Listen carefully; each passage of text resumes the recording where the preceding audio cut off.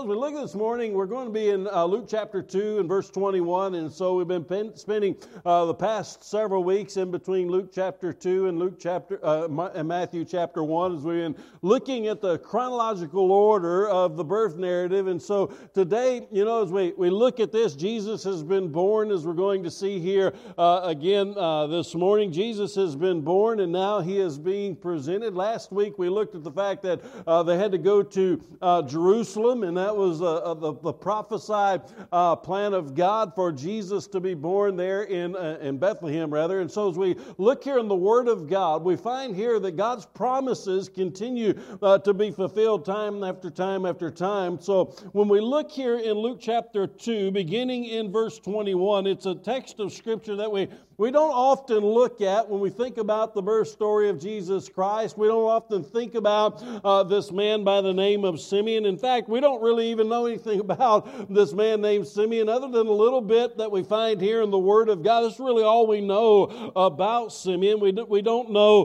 the history doesn't record who he was, and the Bible just gives us a very brief description of who this man Simeon is. And so as we look here in Luke chapter 2, beginning in verse 21, the Bible says right here, and when 8 days had passed before his circumcision, his name was called Jesus, and the name given to him by the angel before he was conceived in the womb. And when the days of their purification according to the law of Moses was completed, they brought him up to Jerusalem to present him to the Lord. And as it is written in the law of the Lord, every firstborn male that opens the womb shall be called holy to the Lord, and to offer sacrifices according to what was said in the law of the Lord, a pair of turtle doves or 2 young pigeons. And there was a man in Jerusalem whose name was Simeon, and this was a righteous man and a devout man looking for the consolation of Israel. And the Holy Spirit was upon him, and it had been revealed to him by the Holy Spirit that he would not see death before he had seen the Lord's Christ. And he came in the Spirit and into the temple. And when the parents brought the child Jesus to carry him out for the custom of the law, then he took him into his arms and blessed God and said, "Now the Lord, you are releasing your bondservant to depart in peace according to your word. For my eyes have seen your salvation, which you have prepared in the presence of all peoples, and the light of revelation and the glory to the light of revelation to the Gentiles, and the glory of your people Israel." So as we take a look at this text of Scripture, here it is that Mary and Joseph, they are being good Jews, they're being faithful Jews, they're being devout Jews, and they are doing exactly what is according to the custom of God's law. And here it is as we see Jesus, first of all, as he's 8 days old. When he's 8 days old, he was circumcised. As every good Jewish family would do, they would circumcise their male child. And at that time, we also discover that his name was given to him. And we also find that as a custom. We find that when it comes to John the Baptist. We just flip back one chapter and we find it there in Luke chapter 1, as John the Baptist was given his name John. Even though the crowds were wanting to name him Zacharias, they said, no, his name shall be called John. And so also the Apostle Paul tells us that he, being a good Jew, the good Jew that he was, a Hebrew of Hebrews that he was circumcised on the 8th day. It's also when his name would have been given to him. And so when we look at this text of Scripture, we find something interesting here. It says that on this 8th day, when it passed before, when this time had passed before his circumcision, his name was then called Jesus. His name was called Jesus.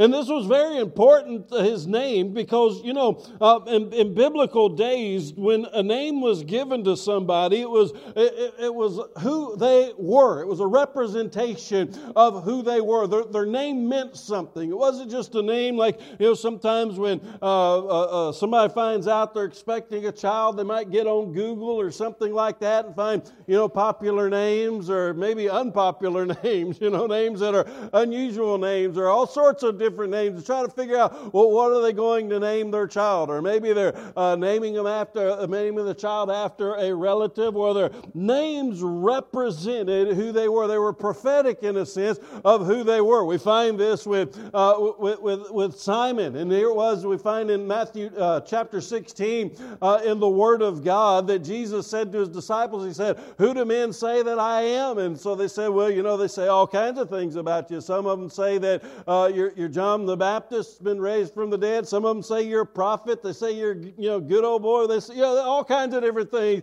that they say about them. And so then Jesus turned to them and said, "Who do you say that I am?" And Simon said, "Thou art the Christ, the Son of the living God." Jesus then turned to Simon. He said, "Blessed art thou, Simon Bar-Jonah, for flesh and blood has not revealed this to you, but my Father who is in heaven has revealed this to you." See, here it was that Simon was the very first one that openly professed his faith in Jesus Christ. And so what did Jesus do? Jesus renamed Simon at that time to Peter. He renamed him Peter. And so as we look at that, it's very important. He is a rock. Now, he wasn't the foundation stone. Jesus is the foundation stone, but he was simply a layer that was being put upon that foundation stone. Peter understood that because Peter tells us in 1 Peter that we are living stones being built upon what? The very chief cornerstone, which is Jesus Christ. So Peter's not the chief cornerstone. Jesus is the chief cornerstone. And so here it is that we understand that the very name Jesus is extraordinarily important. His name is very, very important. In fact, we look at a Hebrew version of his name is Yeshua. And when we understand and we recognize what that name means, what that name is all about, it literally means Yahweh saves, or the Lord saves. That's literally the name of Jesus Christ, that the Lord saves. Amen. His name is all about salvation. So just as we heard that monologue, we have the perfect gift of salvation. Salvation in the very person of Jesus Christ. Absolute fulfillment. His name is the absolute fulfillment of who He is, that the Lord, Yahweh, saves. That's who Jesus Christ is. Now, some people say that we have to say Yeshua, otherwise there's no power in His name. We take away the power of His name if we don't say it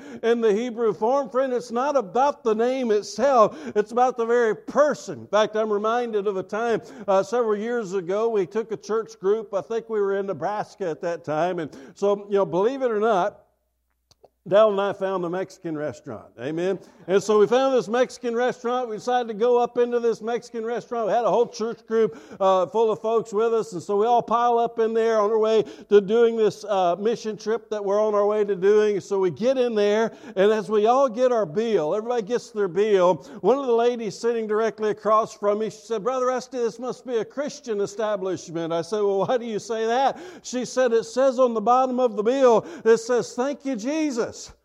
And I said, "Well, it may be a Christian establishment, but Jose, or Jesus, rather, your waiter is standing directly behind you, and Jesus is waiting for your bill." Amen. And so Jesus had no power in His name because He is not the Savior. Amen. And so as we begin to recognize who Jesus is the Savior. Jesus was born into this world to save His people from His sins. That is the very thing that the angel told Joseph in Matthew chapter 1 and verse 21, that he was born to save his people from their sins. He was born to be the Savior. "Behold, there has been born for you a Savior who is Christ the Lord." That is what the angels told the shepherds when they were out in the field by night. He is a Savior. He is Christ the Lord. And so as we recognize Jesus is the absolute perfection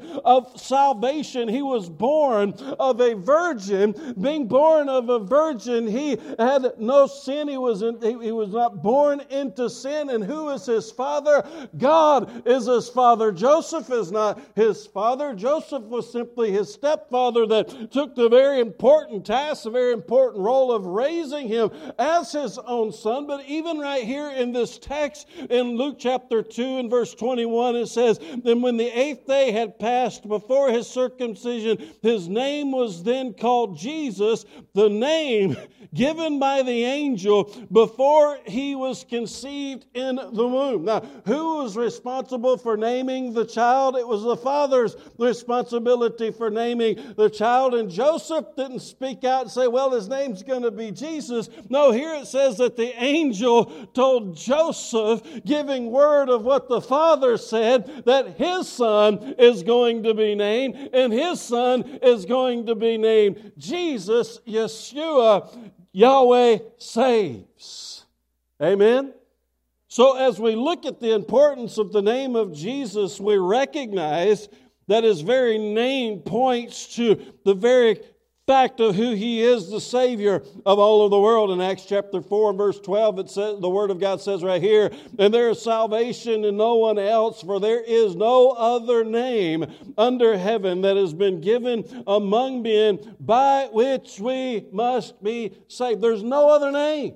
No other name that is given by which we must be saved other than the name of Jesus. Now, fact is, Jesus has many names. As we sang that wonderful song earlier, Emmanuel. The angel did say his name shall be called Emmanuel. He is wonderful. He is counselor. He is mighty God. God has many names, but as we see the proper name here, the proper name of Jesus is Jesus. He is the Savior of the world. And so this all took place on the 8th day, as we read here in the Word of God. And we skip on down to verse 22. And in verse 22, what we discover here, it says, "And when the days of the purification according to the law of Moses were complete, they brought him up to Jerusalem to present him to the Lord." Now, you would think that this also took place on the 8th day, because Luke doesn't really specify exactly when this took place, but they were doing things according to the law of the Lord. And so as they were doing things according to the law of the Lord, circumcision took place on the 8th day. The name was given then. And so what we find in the law of the Lord, according to Leviticus chapter 12, when would this take place? This would take place when the baby was 40 days old. And so you don't see that here in Luke. Luke wasn't really emphasizing that, but we do see that in the law of God. So in between verse 21 and verse 22, we start off with Jesus being 8 days old, and now all of a sudden Jesus is 40 days old. And so we need to recognize that that transition has taken place. We also see a few other instances there in verse 21 that would have taken place within their home or where they were at, whether they were still there at the stable or whether they were in a home by that time. We're not exactly sure, but it would have taken place there in Bethlehem. Somewhere in Bethlehem was where that would have taken place. But in verse 22, the Bible says, "And they brought him up to Jerusalem." They brought him up to Jerusalem. And so as they brought him up to Jerusalem, they brought him there for the specific reason of presenting him to the Lord. And so where did they bring him to? They brought him to Jerusalem for the purpose of bringing him to the temple so that that ceremony could take place. Amen? And so as we recognize this, here it is that Jesus is 40 days old. They did this to fulfill the law, as we see in verse 23, "As it is written in the law of the Lord, every firstborn male that opens the womb shall be called holy to the Lord, and to offer sacrifices according to what was said in the law of the Lord, a pair of turtle doves or 2 young pigeons." And so here twice the law of the Lord is mentioned. Amen. Again, we find that in Leviticus chapter 12. We find it perfectly laid out right there. All of the things that must take place for that firstborn male child that is holy unto the Lord. And so there it was that they brought Jesus up to Jerusalem. They presented him to the Lord there at the temple. They fulfilled the law of the Lord even as a baby. Jesus perfectly fulfilled the law. He is the only one that perfectly fulfilled the law. He kept every single aspect of the law. He alone did that. You and I have not done that. There's not a single person that has done that. Abraham did didn't even do that. The Bible says that Abraham believed God, and that was credited to him as righteousness. What is that? Abraham's faith. Amen? Because even Abraham sinned against God. And so when we recognize and understand that it is only by faith that we're saved by the one who perfectly fulfilled the law, and the purpose for him perfectly fulfilling the law was to go to the cross of Calvary. And as he went to the cross of Calvary, the Word of God tells us that it is the wages of sin, that is that death that is the wages of sin. We find that in Romans chapter 6 and verse 23.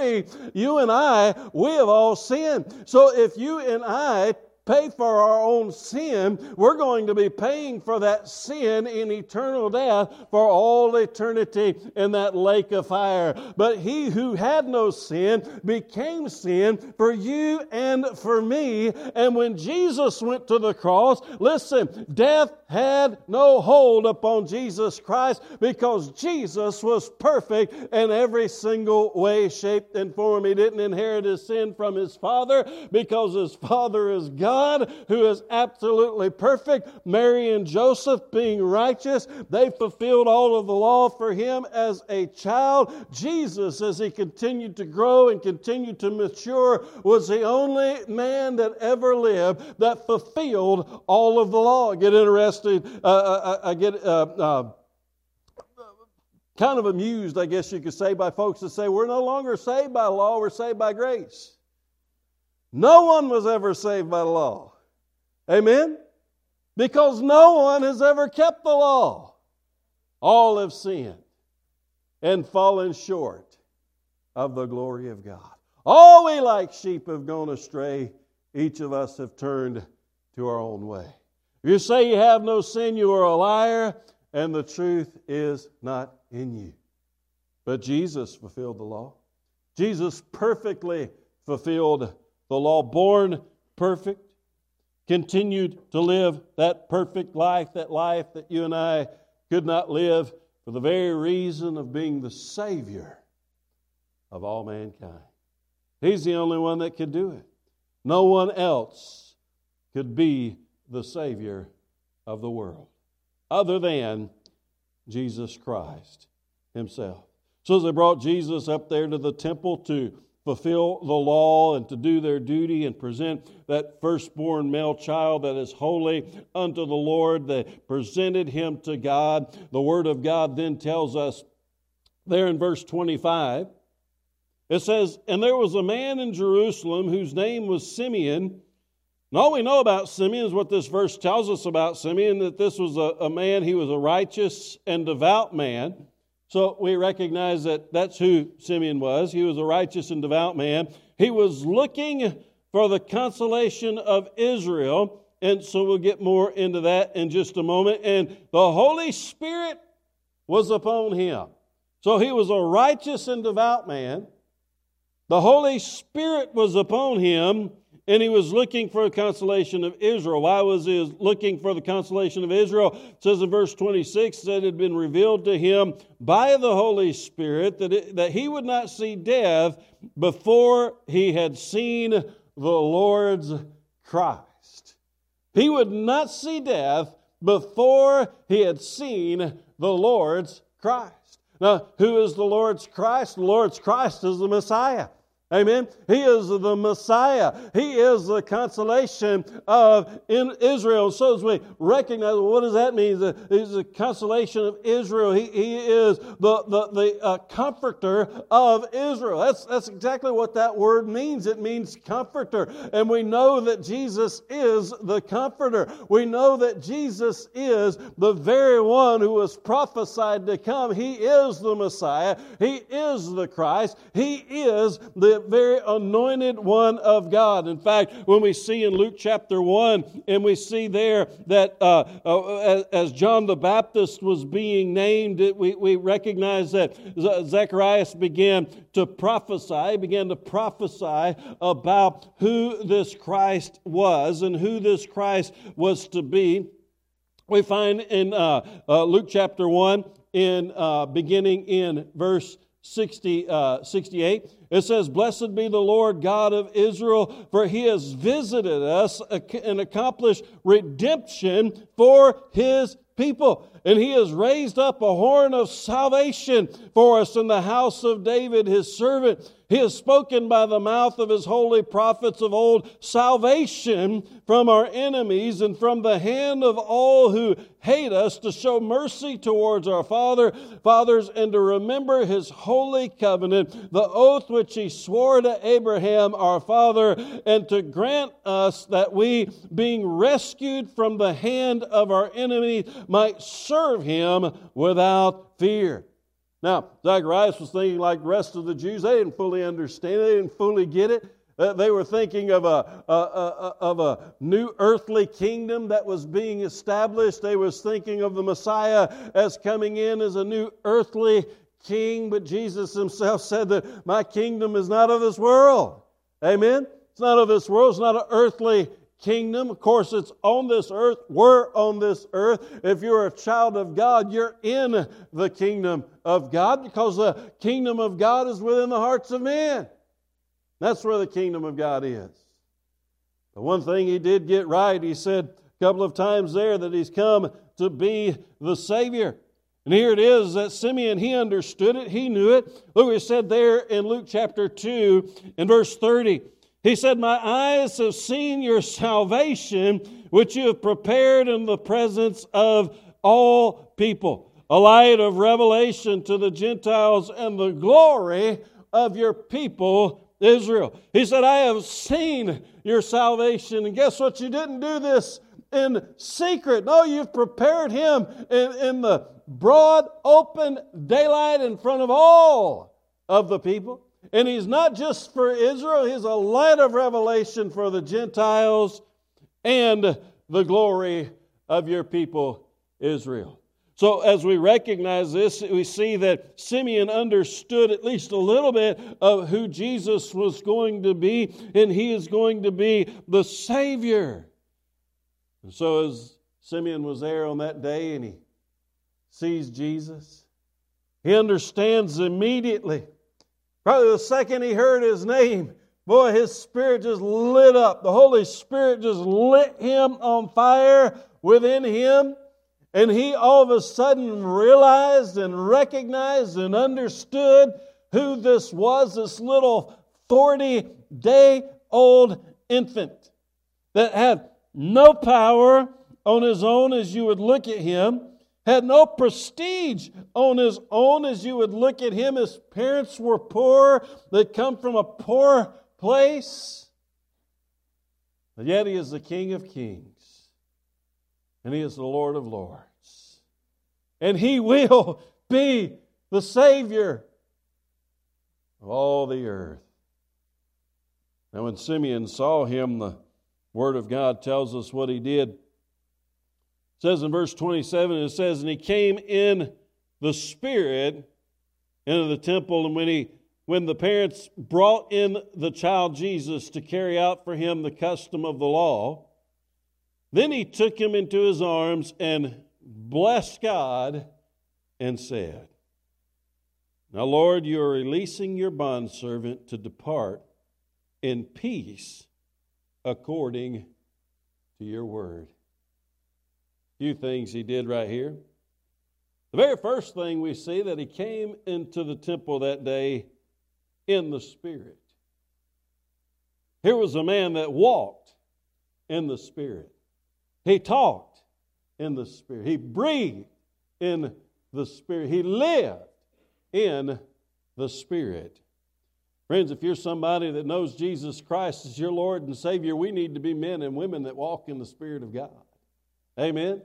That we need to be men and women that are not drunk on wine, but we're full of the Holy Spirit and allow Him to have absolute control of our everyday life, that we walk in the Spirit of God. Because here it was that Simeon on this day, how many times did he walk into the temple? Every single day. This was an everyday routine of his life. And how many of us get caught up in the everyday routine of life? Here we're doing the same old thing we did yesterday, we did the day before, we did the day before that, and we're were continuing to walk in this routine, but Simeon refused just to walk in an earthly routine. He walked in the Spirit of the Lord. And because he walked in the Spirit of the Lord, when he saw that baby that nobody else really saw what was within him and who he was in his fullness, he knew because he walked in the Spirit of God. As Christians, friends, how many opportunities do we miss of worship? How many opportunities do we miss of service? How many opportunities do we miss of being men and women of God because our eyes are focused upon the things of this world? And even in the everyday, mundane, routine, the ways of life, we're not walking in the Spirit of God. Amen? But he was walking in the Spirit of God. And he knew immediately, there he is. Oh, there he is. That's not an ordinary baby. That's not an ordinary child. How many children did Simeon see, those firstborn male children that come through the temple, and he did dedication after dedication after dedication, and no doubt every single one of them would have been special to him because every single child is a blessing from God. Amen. Not just the firstborn male children, but every child is a blessing from God. The Word of God very clearly tells us that, and so no doubt this would have been an exciting thing for him that he would have loved doing, especially if he was in the Spirit, amen, and walking in the Spirit of these special children. But there's something extra special about this baby. He took him in his arms. The Bible says he blessed the Lord. What does that mean? Oh, he just praised God. Amen. He gave God all of the praise and the honor and the glory that he so rightly deserves. We need to be men and women of praise. Sometimes we think that we come to church to praise God, and we should. But we ought to be praising God every single day of our lives. Amen? Every single day, every single moment, we need to be praising God. Through everything. The Bible says give thanks for all things. Amen? For all things. We need to be giving thanks to God. We need to be giving praise to God, but especially for Jesus. Oh, the devil, he tries so hard to get us sidetracked and to get us distracted on what Christmas is all about. It's all about all this other stuff. It's all about Jesus. It always has been, and it always will be, even if the devil succeeds in getting us distracted on the subject. It's all about Jesus. We need to give Him praise. We need to give Him honor. We need to give Him glory. But one thing that I really see in this text of Scripture is we see verse 29. He said, "Now, Lord, you are releasing your bondservant to depart in peace, according to your word." God, you did exactly what you said you're going to do. How many of you know He always does? Amen? He doesn't sometimes do what He says He's going to do. He always does what He says He's going to do. And the Holy Spirit told Simeon, you're not going to see death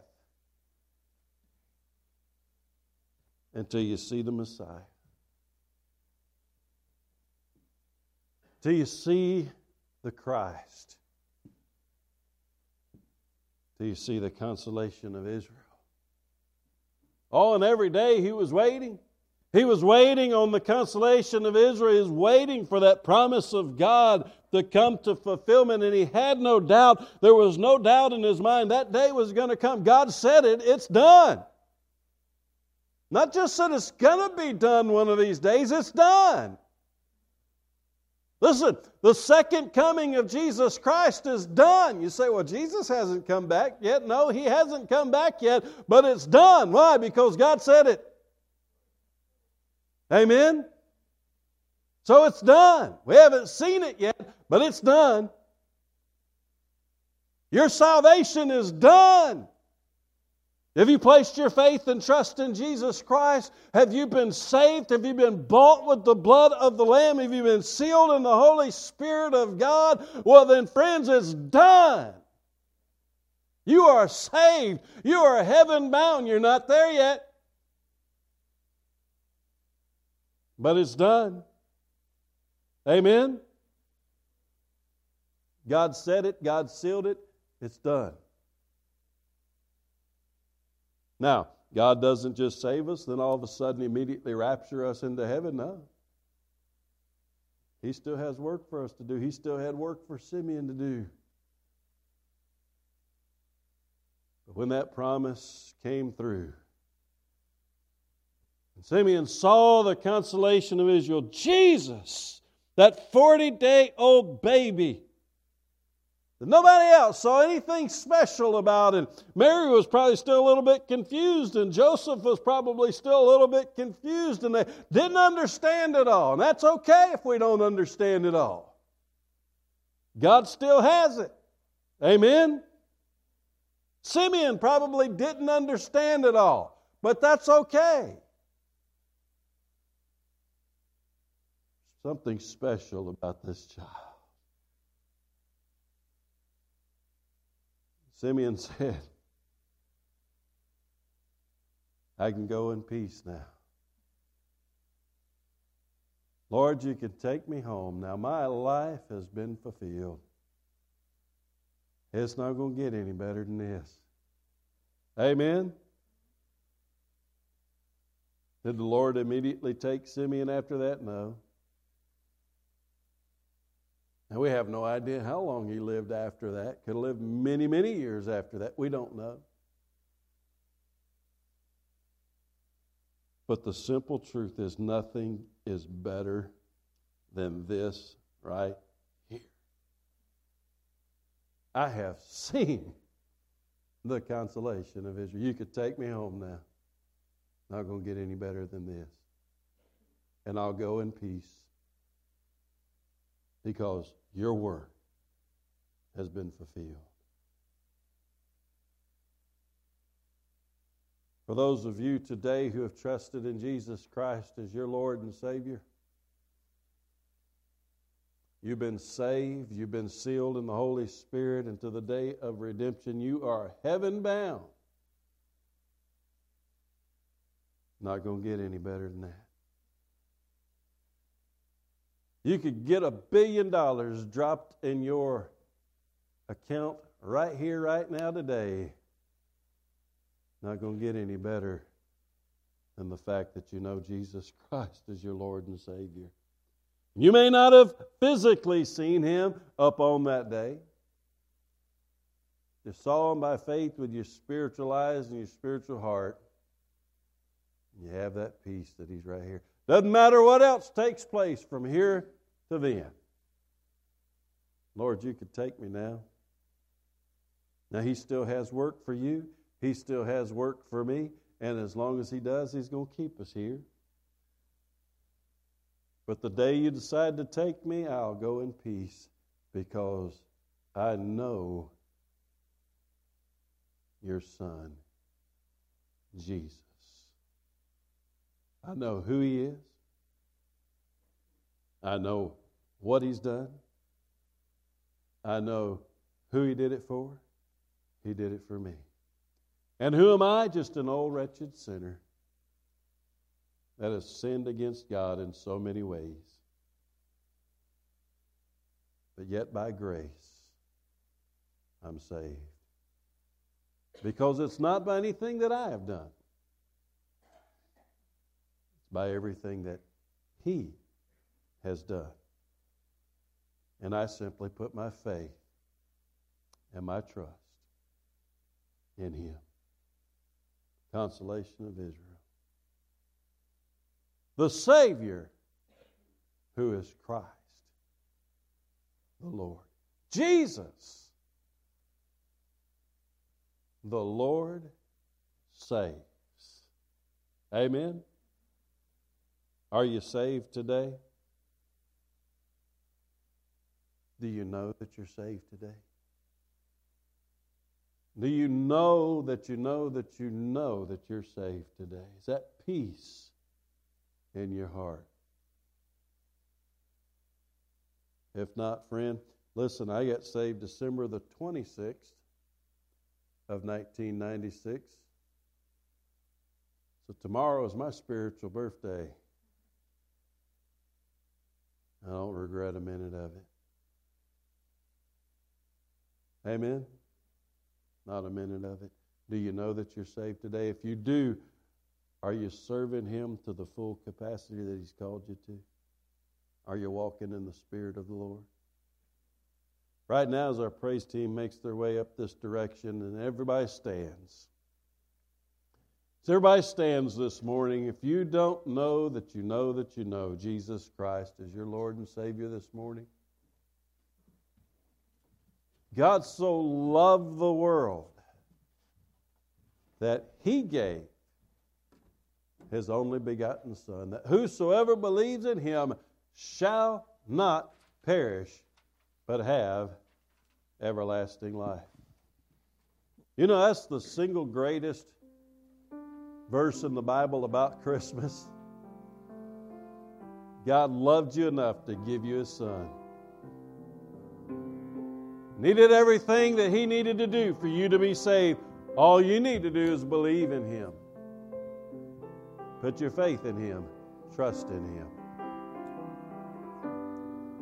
If you've not done that, friend, when you come today and receive the greatest gift that you can ever receive, the gift of eternal life.